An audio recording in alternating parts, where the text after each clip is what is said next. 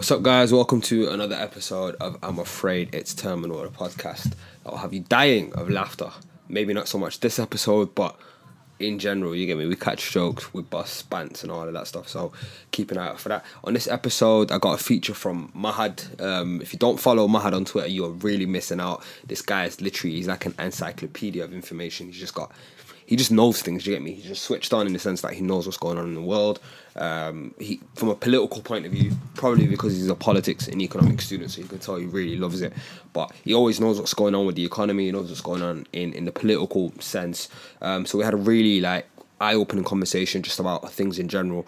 So yeah, definitely go and check that out and listen to it. And before we start as well, I got to warn you guys, by the way, we recorded it in a coffee shop, so there is some considerable background noise. Unavoidable. I try to edit it out as much as I can, but sometimes things don't work out the way you want them to. Before we start as well, I want to tell you guys a little bit about a project I've been working on. If you follow me, you'll know I've been tweeting about it and Instagramming it. Do you get me? So it's a board game that I'm making. It's going to be a Somali board game. So how it works basically is, I'm trying to keep it a bit simple. So the concept will be like you're going to move around the board, and after a certain amount of steps, you'll land on certain spots that will ask you to answer a question, and based on that, you either progress or you don't. And the origin of this idea and the reason why I'm really keen on doing this is because we've got a lot of problems in our community. We've got a lot of things that we always attribute, and we say the reason why these things are happening is because there's a lack of communication between generations. There's a lack of communication between parents and the youngsters. You know, there's a rebellious teenager who doesn't have anything to speak about with his mum or with his dad, because everything that he knows is what we all grow up on. Do you know what I'm saying to you? What we see outside, what we see in schools, what we see everywhere. And then, you know, when you come home, there might be that kind of alienation factor, and a lot of the things might be stemming from that. So I'm trying to take a step in the right direction in giving families in, not just in the UK, in America, in Canada, in, you know, English speaking countries, as well as places like Sweden and Scandinavia, giving people something to kind of sit down, and we're going to play this as a family, and nobody here can say that, I don't understand this. Do you get what I'm saying to you? And not just that, for future generations as well, I think it's important that we need to include more of our Somali identity, because whether you want to go back to Somalia, some people are always like, I want to go back home and live over there, or whether you're the kind of person that's like, nah, man's looking to stay here for future generations. I think we can all agree that it's important that language, culture, and where you come from doesn't die, because that is very, very important. So we need more things that are Somali centric. We need more products. We need to start building and making these things. So yeah, that's the motivation for that. So if you guys could contribute to the Indiegogo campaign, it's very simple to do. So what you do is you make a contribution to the campaign. It's not the same as a donation, and the difference is basically with a contribution you're investing in the idea that you kind of see sense in, and you think that it would kind of work out. And if I get enough contributions at the end of it, I'll be able to manufacture the game, and everyone who's made a contribution gets a copy of the game sent out before anyone else does. So you get it before it's out for general release. You also get it cheaper than it would have been on general release, and you get the satisfaction of knowing that you might have had a hand in making something happen. So for all you people that have already contributed, I really, really appreciate that. And for people that haven't, if you like this idea, if you think it's cool, if you think it's sick, then please go on there, contribute, and help me make it happen. But for now, enjoy the podcast featuring Mahad. Hello, welcome to I'm Afraid It's Terminal, ladies and gentlemen. I'm afraid we are back, and I've got the special guest Mahad with me right now. Mahad, for those of you who don't know who he is, he's a politics and economics student. He's also one of the latest guys in the timeline, so make sure you follow him. Every single article that Mahad will tweet out, literally without fail, I will have to click on, because it's going to be mad interesting. So yeah, Mahad, ladies and gentlemen. It's nice to finally be on Terminal, guys. So I hope you enjoyed this episode. Yep. So just to kick things off, Mahad, you shared an article recently in it. So it was about tariff engineering. Yeah. So for those of you who don't know what that is, it's like for example, Converses are technically classed as slippers so that they pay less tax, right? Yeah. Why go on with that? What's the whole reason behind that, since you're the economics guy? It's a pretty old concept. I mean, this stuff kind of started in 60s, really, but it's becoming more forefront in today's economic landscape, especially concerning the so-called trade wars that we have in place today. So one particular insight in the article which absolutely blew my mind was Ford, which is an American company, of course, produces vans in the European Union, but to escape the 25% tariffs on vans being exported to America from the EU, it converts those vans into cars by fitting seats into the back and then removing those seats when they pass through US customs in America. Yeah. So they become a van again, which is quite crazy, but quite simple. But at the same time, it's a car that, while it's being transported, when it hits US customs, and then it's being converted back to a van. See, like the mad part about this is apparently they don't even try and hide it because the seats are quite shit quality, and they're very like open with what they do. I mean, but is it not illegal? Like it's not illegal because the Supreme Court cannot do anything about it. It's technically still a car, but under American law, you can actually have people in the back in that van slash car under American law when it hits US customs. So in all ways possible, it's classed as a car. But once the company actually transports it to America, you have no right to tell them whether or not you could convert that back to a van or not. So it's very legal, but very shady. So It's kind of it's like another thing that I read. There was this thing about Toyota faking their profit report. Like they had obviously they have an economic report at the end of every year, and what they'll do is they'll buy Toyota parts from Toyota Japan, which is obviously the other branch of themselves, but they'll buy it at a higher cost, so that technically Toyota America's made less profits. So that way they only pay X amount. That's also very normal.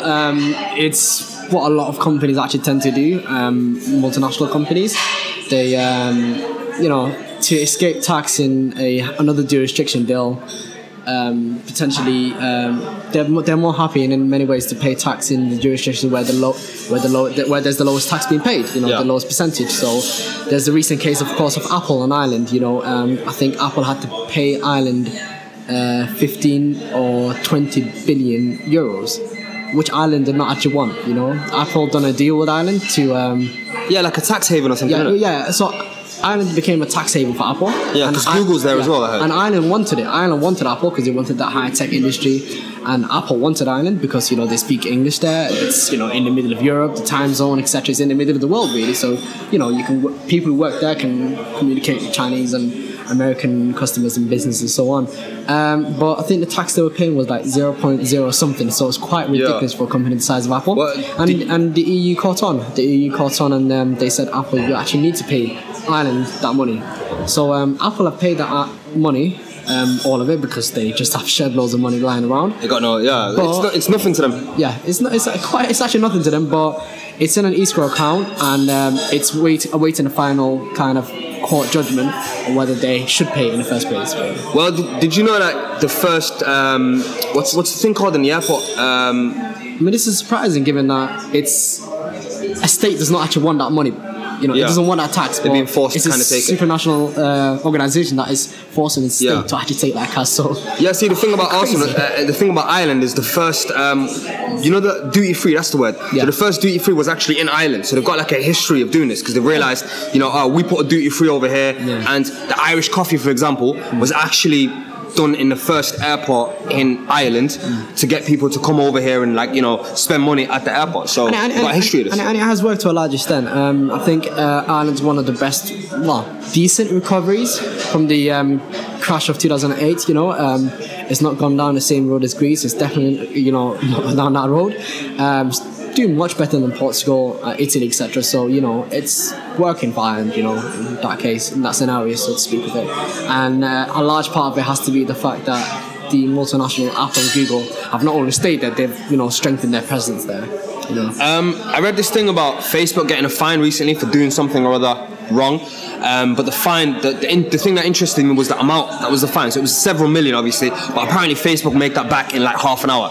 So they say that if you are a big company like that and you are doing illegal things, as long as you can afford it, it's not illegal to you. Which is one of the reasons why the GDPR regulation, the new EU privacy regulation, it was actually quite interesting in that it didn't have a set amount for the fines. It actually had an amount, percentage? Yeah, percentage of total global revenue. Yeah. So not just European, not just in that specific jurisdiction. It's a total global revenue. So and it's not even profits; it's revenue, isn't it? yeah. So that is a big game changer. So is the Chancellor Philip Hammond's digital tax revenue concerning the revenue of digital companies such as Google, Amazon, Facebook, etc. in the UK. And this is not on profits, it's on revenue, because a lot of these companies don't make profits, so to speak of it, or they have very sneaky ways of circumventing that profit, as you said. Like Toyota was doing, yeah. Yeah. And Amazon has a big history in doing that, because when you guys actually look into your Amazon, emails or whatnot, or your payments for Amazon, you'll see Luxembourg there. You won't see anything else. You'll see Luxembourg. So the money you actually paying to Amazon goes to Luxembourg instead of the UK. So I think that says to you something dodgy is going on there. So to speak of it. So. Well, I heard this thing that there's a shadow economy almost. So there's the surface level economy that we know of, the legal that we can see, the transactions, and then there's something that's underneath that where you won't really see a paper trail for it, because, for example, the Ukrainian Prime Minister was caught recently. The whole Panama Papers thing, where it's owned by a company who's owned by a foundation, who's owned by a charity, who's owned by another company. So the Panama Papers, there was obviously the Lewis Hamilton kind of crazy thing where he saved about $5 million on a private jet.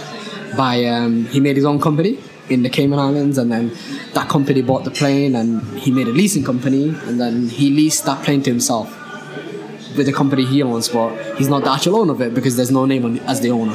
So that just, that's the kind of an example. But I think it's also normal people that do this, So people that are, I think it was a woman that was working for BBC, on Panorama. She had a organization in Mauritius where she got paid, where her money went to, and she loaned her own money back from herself with no interest rates, but she wasn't paying tax. She was loaning money from, so she's using a financial product basically. Financial products are obviously not taxed. All right, so here's a question for you, right? When especially you're borrowing, abroad. So here's a question for you, right? There's all these companies committing all of these tax frauds and committing all of these various things. It's brazen. It's brazen. Yeah. But like what I'm saying is, there is a lot of also this people that are immigrants that come over here and say, instead of saying, for example, I'm 47, they'll say I'm 37, so that they can get a head start in life. Yeah. And we, as a people, Somalis or whatever, we'll talk about it as if it's extremely wrong. Yeah. But haven't these companies shown that this is very commonplace? Yeah, it's very brazen. So when you look at the big companies like EY, KPMG, PwC, when you look at their tax division is solely to actually propagate this stuff. It's to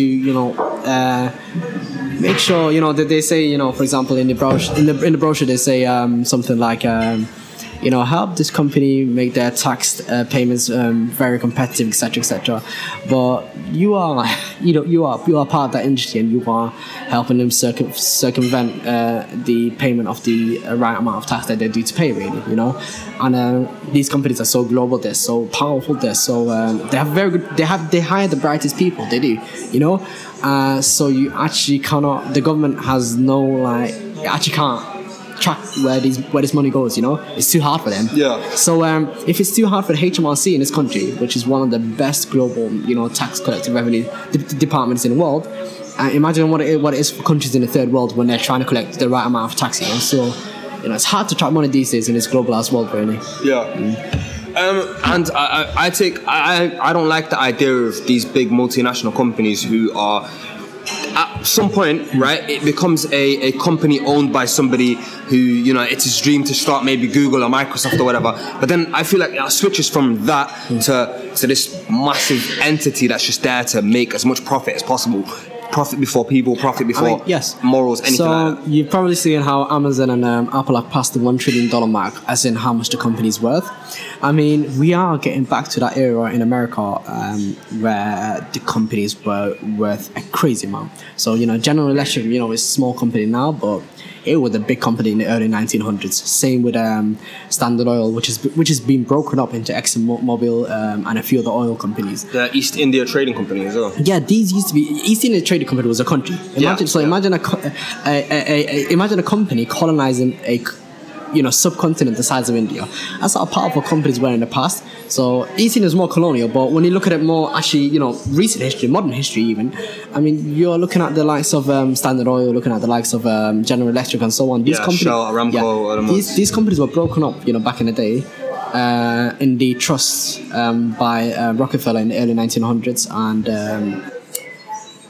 and the other progressive presidents, Taft, etc. They were broken up because they were too powerful. They were broken up because too powerful. They were making too much money, and the people controlling them became too powerful in a sense. So we are coming back to that era, and there has to come a point where somebody says Amazon is actually too powerful, Apple is too powerful. I mean, not so much Apple, but Amazon. It controls too many industries. It's getting its hand in too many industries, and whatever industries it gets its hand into, it takes over it. So, yeah, well, just adding to that as well. There was a thing that happened in like the early 1900s, as you were saying, where a conglomerate of these companies that came together and they went to this military general and they said, stage a coup and work for us basically. And this guy kind of worked as a double agent where he pretended to do what he was doing. And I don't know how it's not got the publicity that it does, but it was in the US. And the US almost became the United States of corporations. And even today, like the top 100 economies, about 60 of them are companies. So there's a lot of that actually. The whole staging coups in the South America and in Central America. A lot of big American corporations were actually behind it. They wanted it. For example, Cuba. Cuba was one of the biggest banana regions, sugar cane regions, growth regions in the world. And it was American corporations that were behind that, propping up dictators and whatnot. So Guatemala, all sorts. I mean, it's still bad now. I mean, I do think one of the things I hate so much about American democracy is how commercialized it is.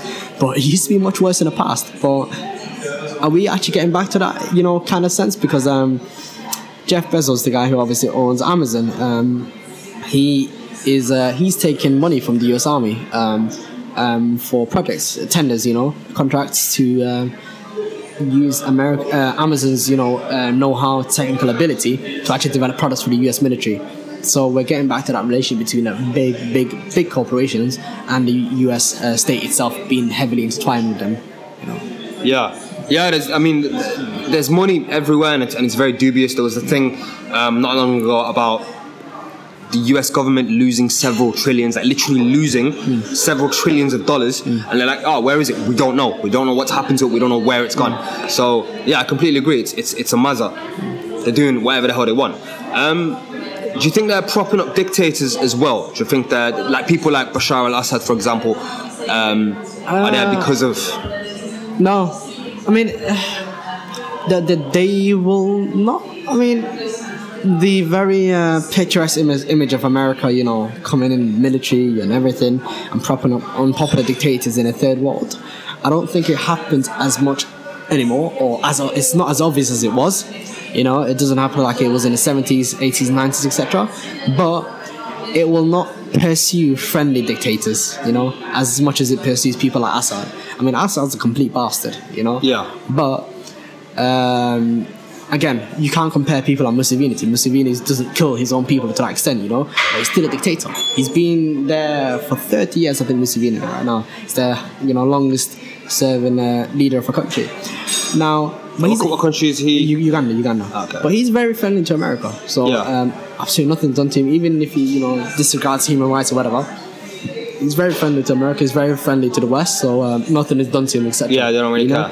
Well, I think it's not more so that America has stopped doing it. Yeah. I think it's more that in recent times other countries have clicked on that this is a thing and they're also doing it. So now there's a competition for wars by proxy, essentially. So what America used to do with dictators is essentially what Russia is doing with Assad right now. It's propping them up. It's because Assad's their boy in the Middle East, and they are propping them up. It's exactly what America used to do back in the day. Propping up unpopular dictators wherever they go. So unfortunately, Assad has actually won the civil war right now. There's no other way of looking at it. He will be the leader of Syria for the next few years to come, which is a darn shame. It's horrible. It's really horrible. But I mean, relating that to something that you tweeted not long ago as well. Do you think people like Assad actually think that the people love them? Yes. They have to. They have to. I mean.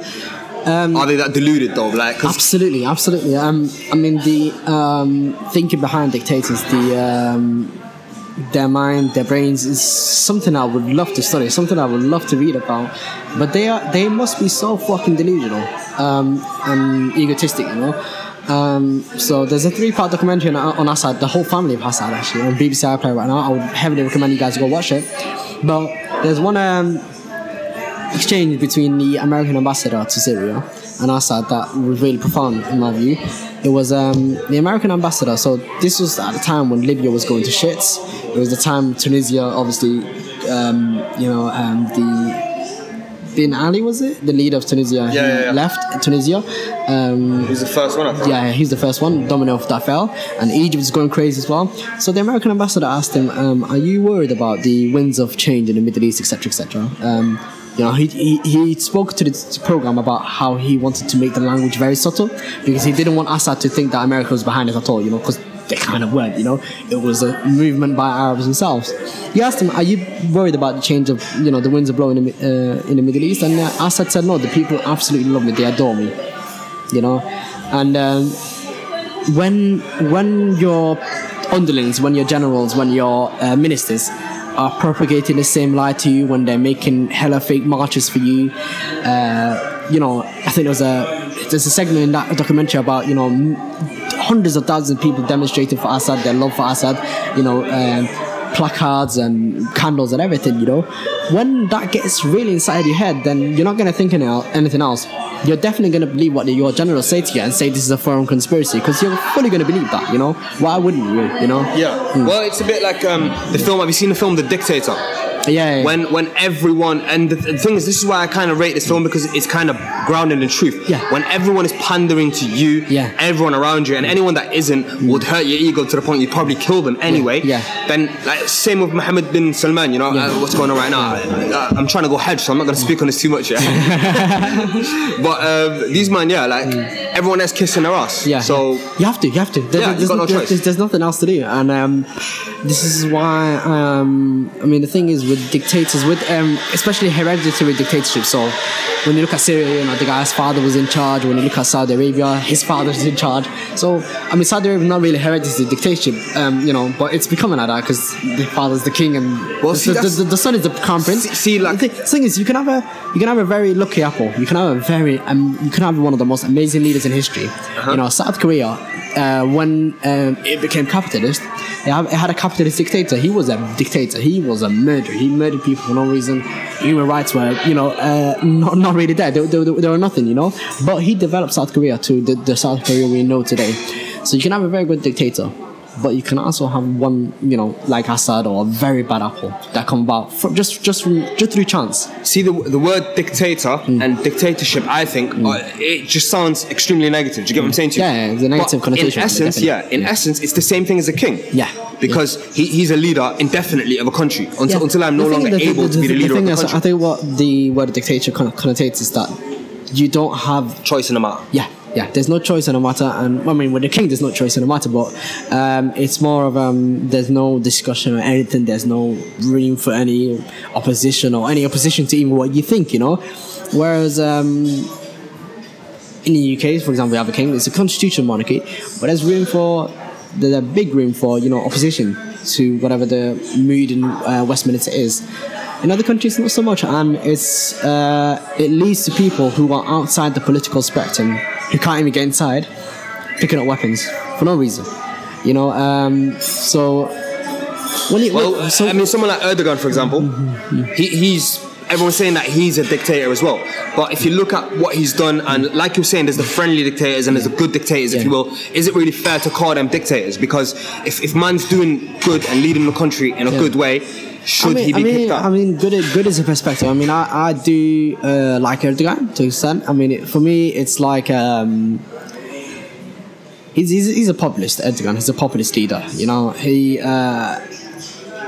changes his mind, in my view, based on what the mood is on the day. You know, there was this extreme package of benefits, etc., that he put out for the over 65s, etc., which was not really needed. You know, Turkey needs a lot more things than that, but it's nice. You know, it's really nice, etc. You would love it if you're a pensioner, you know. But was there a need for it? No. But will it be popular? Yes. And what is he doing it for? Votes. So Erdogan is one of the most successful populist leaders in my view. He's a machine of elections. You know, this Yeah. guy has never lost an election since 2002. So he's an absolute machine. Where I don't like him is he unnecessarily makes things hard for himself in my view. There was no reason to call Germany the German state Nazis, in last year or 2 years ago. What was that over again? So he wanted to. So what Turkey does is that when there's an election in Turkey, in Europe, the Turkish people that have dual citizenship. So I have a friend in Loughborough. She can actually go vote in London in the Turkish embassy. Yeah. So it was over the fact that Germany and Austria would not allow the party of Erdogan to go and campaign in their countries. Aha. Okay. Mm-hmm. Yeah. So at one moment, I think a Turkish minister was actually stopped from, physically stopped by police from doing so. So it became a big diplomatic thing. Yeah. Well, I can't lie to you. I rate the fact that they are probably one of the only countries who aren't really attached to anyone else's interests. I absolutely love it, and I absolutely love it, and he's playing it well. I mean, he's a successful leader, and I love it. I love what he does. I love a lot of what he does, actually. I just think he makes things very hard for himself unnecessarily. So, he had no friends, so to speak, quite recently. Europe was against him. America was not friendly with him. The Middle East, Saudi and UAE were against him, and he done that to himself. He done that to himself. But this killing of Khashoggi in Istanbul, it came at a very good time for him. Well, so all of a sudden, Saudi's kind of pleaded with him to, not say too much on the topic. Yeah. And he's not saying too much. He could definitely say, the Saudi government was actually behind this, which they absolutely were. But he's not saying it. He's saying, I don't think the king's behind it, but there's rogue elements behind it. By rogue, he keeps repeating the same thing, which is, I do not think King Salman is behind this. When you keep repeating that, you are kind of indirectly implicating his son, the Crown Prince, if you're not defending the Crown Prince too. Yeah. So it's a very sneaky way, because the Crown Prince is more the in charge one, and he's also quite anti-Turkish, so to speak. And then there's also the fact that this has led to a thaw in relations with America. It's coincided with the release of the pastor that America really wanted freed. So America has also come pleading to Turkey, to just stay a bit quiet on the topic, not to blow out of proportion, basically. There was a little tidbit I read recently. So in 1930 something or other, the people of Bulgaria voted to change their system from being a monarchy, so change from having a king to becoming a democracy, so a vote-based system.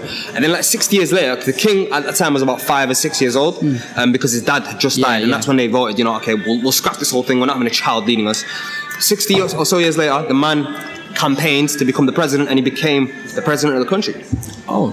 Yeah. I mean, it's happened a lot over Europe. There was a lot of monarchies in Europe that are no longer around. So when you actually research it, this is something I just do. It's one link from another. There's a lot of monarchies in Europe that are no longer exist, but they're still in high society. Yeah. So the House of oh my God, the Habsburg House in Austria-Hungary is still around. The guy's actually a politician. The head of the house is a politician in Austria. Okay. Yeah, and think of it, this guy's family used to rule Austria-Hungary and the Balkan region for hundreds of years. At one time, even ruled Spain. So it's one of the most powerful families in the history of Europe, Yeah. And he's just a calm politician right now, but he's also the head of the house. Yeah. And he's the inheritor of everything. There's still money around in the family, etc. The German family, the Kaiser, the guy we learn about so much in GCSE, etc. His family is still around. In high German society. Napoleon's family is still around. So and they're all kind of related as well, which is kind of mad. Yeah, absolutely. From every single country. And the mad thing is the word Kaiser and then the Russian Tsar all come from Caesar. The name Caesar, which is obviously the Russian exactly. So Roman a lot of people tend to downplay the impact of the Roman Empire on Europe. And it was huge, like 2,000 years. It's the longest standing empire ever. It's the biggest, impact in Europe that can ever come. So, for example, when you actually read the excerpts of like colonial players, so to speak, the leaders of colonial powers in Europe, or the actual generals doing the job, they always refer back to Roman Empire somewhere. Or the fact that when Britain was colonizing the world, so to speak, One thing they've done when you go to the museums in London, actually, you'll see statues in the style of Roman statues themselves. So they wanted to become the next Roman Empire. You know, Yeah. it was the attraction of that. It was so massive that they had to split it into Yeah. the Eastern and the Western Roman Empire. Yeah. There's one story actually where Julius Caesar got kidnapped by a bunch of pirates. I don't know if you heard this. Guy got kidnapped by a bunch of pirates, and then they asked for some ransom in it, and he's like, "What? I'm Julius Caesar. Ask for more than that, blood. Are you mad?" So they went and asked for more, and then just bantering and having conversation on the ship. Yeah. He starts ordering them about. They're doing his bidding, making tea for him, and he's saying to them, "As soon as I'm released, I'm going to crucify every single one of you guys," as a joke, and they all laughed about it. He got released, and he actually stood by what he said. He crucified everyone on that ship. This guy was a bad man.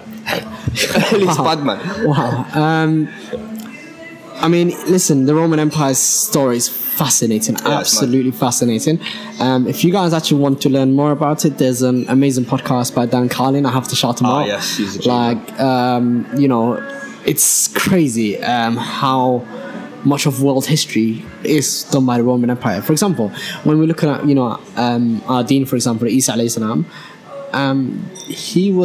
the Roman Empire tried to murder him, and they were trying to murder him by using the crucifixion, which was done for political distance in that time at the Roman Empire. So it's a political assassination, so to speak. He was anti, Establishment in a way. Yeah, they weren't tolerating him basically. Yeah. So imagine that not happening. It could not have ever happened if the Roman Empire was not so lucky as to lose a war to Hannibal. Hannibal was a crazy guy. There's a whole war with Carthage. And the Roman Empire was so impacted by the war against Carthage that instead of just beating Carthage in a war, which they did eventually, and having a treaty with them, they absolutely plundered the city, and the city is no longer in human history. There's a city nearby in Tunisia right now, but it's just the old city, so to speak. like ruins. It's ruins. It's the same ruins you see in the Colosseum and whatnot, but it's even more degraded than that. Everyone, woman, man, child, were either killed or enslaved, and there's nothing left over it.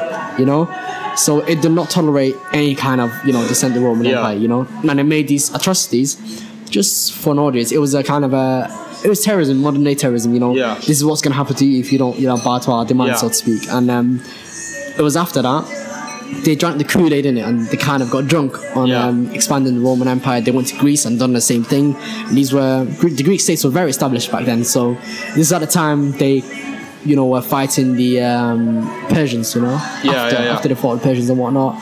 So the mad thing about history is the fact that you kind of see what's going on now, what's happening it's today. a cycle. Yeah, it's all a cycle. It just keeps coming back, and it just keeps That's repeating. honestly what shocked me most about Dan Carlin, that we're witnesses the same things, just with different players. Yes, yeah, and, literally. Sometimes they even say the same things. They say the same exact history words does and phrases. repeat itself, man. It's facts. It's pure facts. It's human nature. Just like being led to simulate. We say never forget, and then we'll go and do it again once we do forget. So definitely. It's amazing. So this has been a great podcast. We've wrapped it up at about half an hour, which is long for this. It's decent, it flew by. It really did. It's a commute, 30 minutes. So Yeah. Usually we do about 20 minutes, but I was enjoying it so much that we just carried on doing it. But I hope you guys have enjoyed this. If there's been some background noise, it's because we are in a cafe. There's music and coffee machines about, so we do apologize for that. Make sure you like, comment, and subscribe. Make sure you follow Mahad on Twitter and Instagram, because the guy is a G, I'm telling you. Thank you very much for listening, guys, and enjoy your weekend. Be nice, everyone. See you.